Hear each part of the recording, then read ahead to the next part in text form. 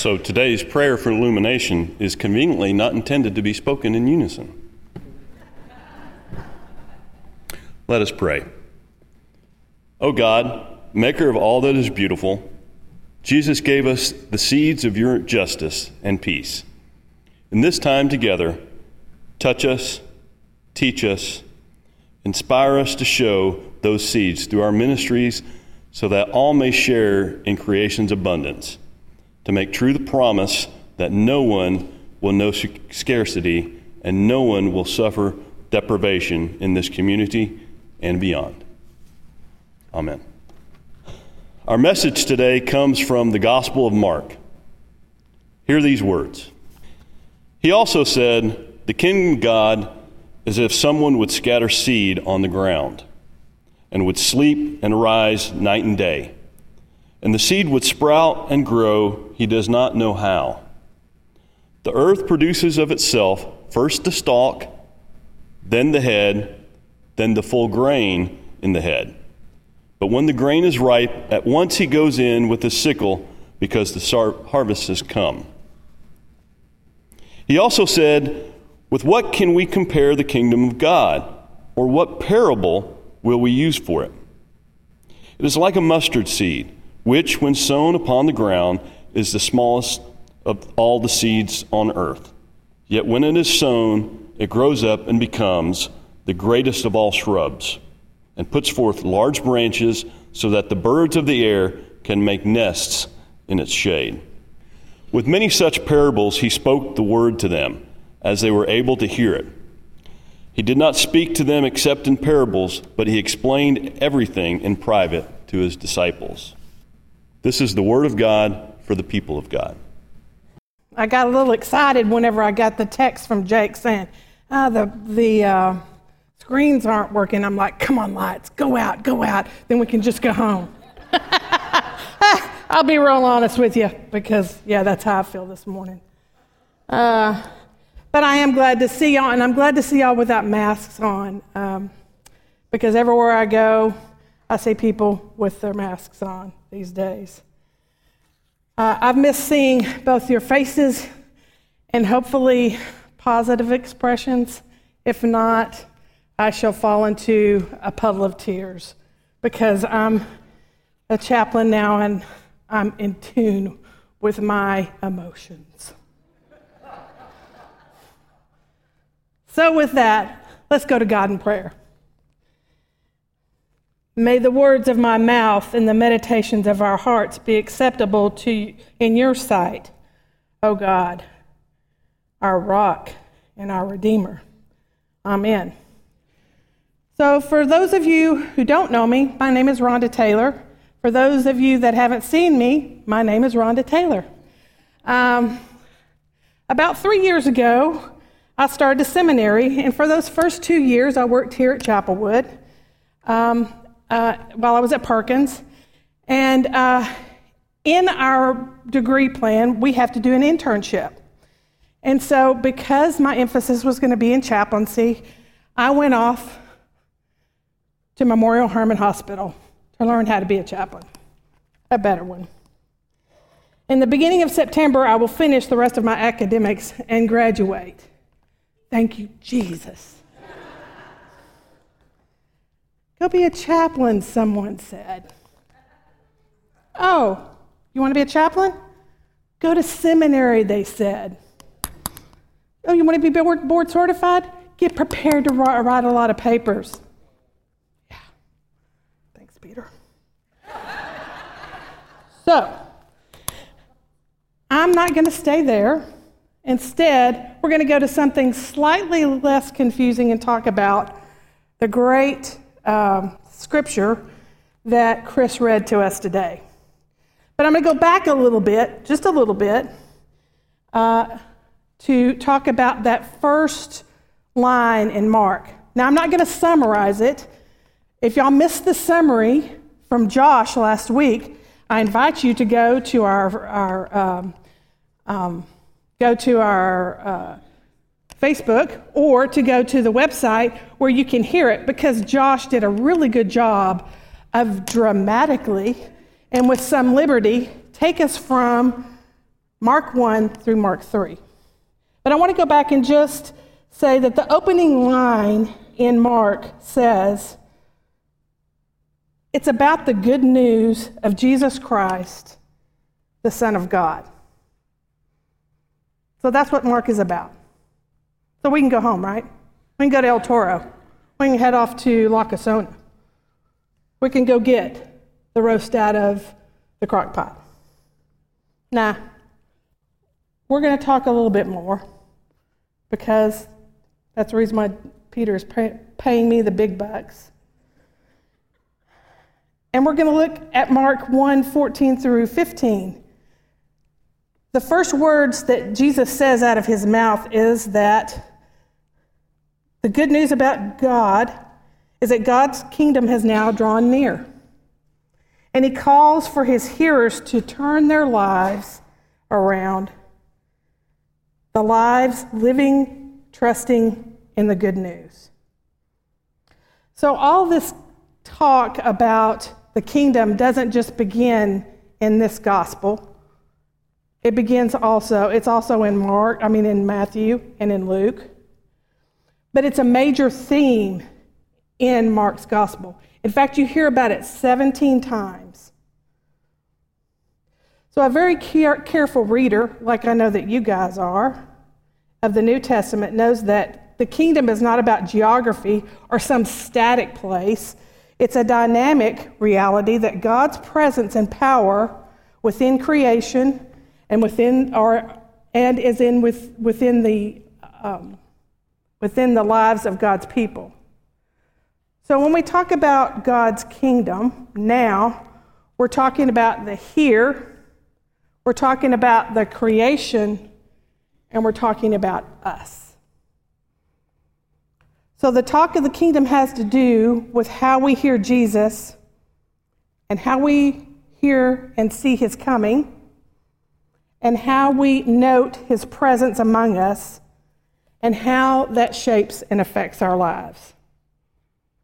If we were really to hear his call to follow as disciples and journey with him,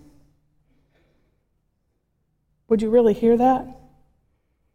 I'd like to back up just a little bit to Mark 4:23. Jesus says, if anyone has ears to hear, let them hear. Well, that sounds simple, right? How many of y'all really listen?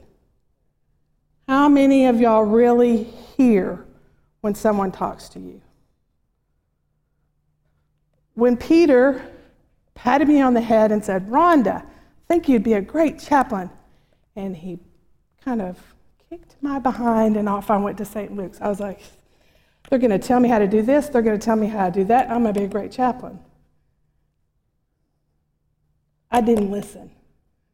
I listened to respond. How many of you, as people are talking, are already formulating what you're going to say? Because I saw it on a Facebook post. Because I saw a great short liner on Twitter, Instagram. Or I was standing in the HEB, because we have to stand in the line at the HEB 6 feet apart still. And on this great book was something that would help this person. I wonder if instead we listen to what Jesus said.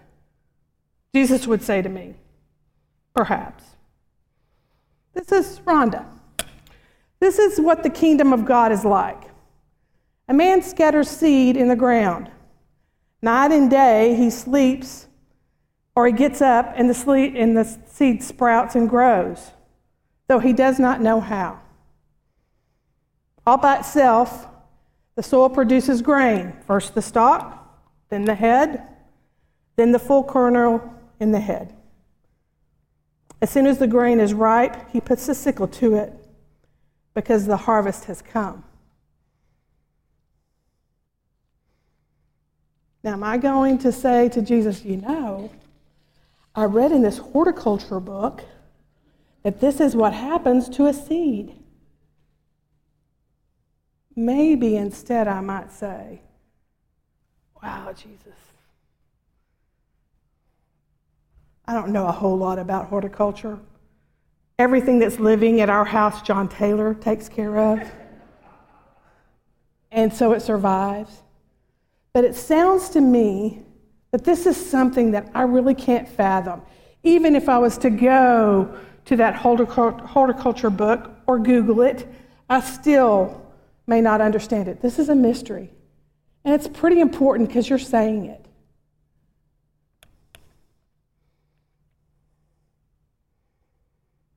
The phrase the kingdom of heaven does not refer to a place.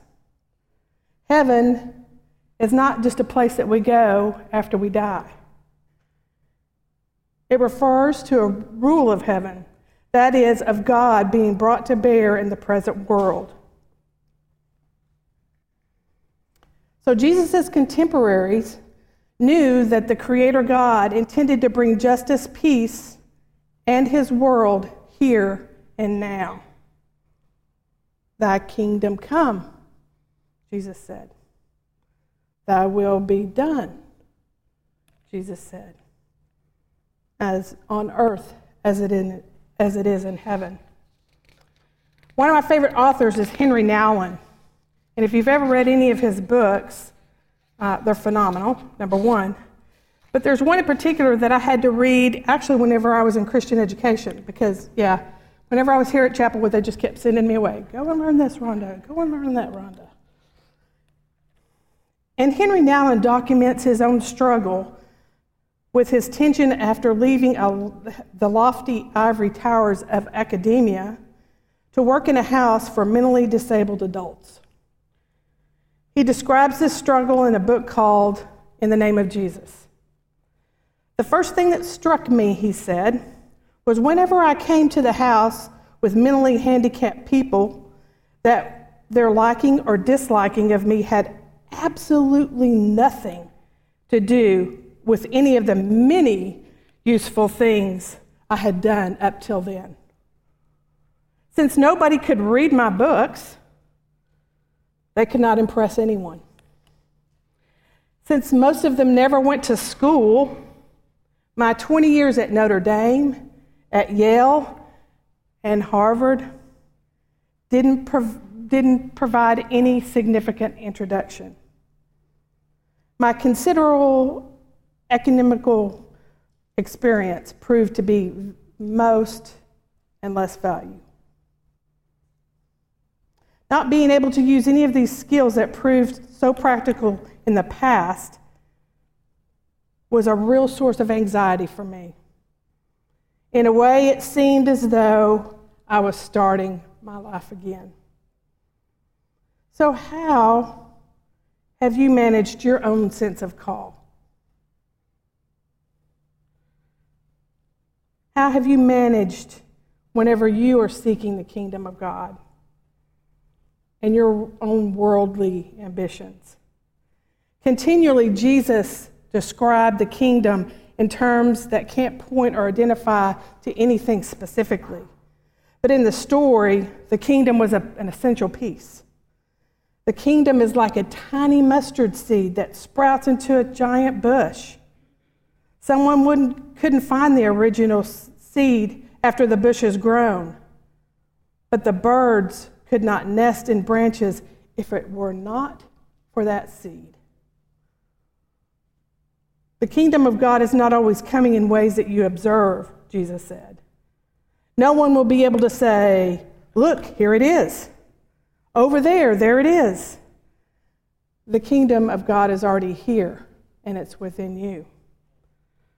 These words were such a colossal paradigm shift, an upside-down way of looking at an inside-out world.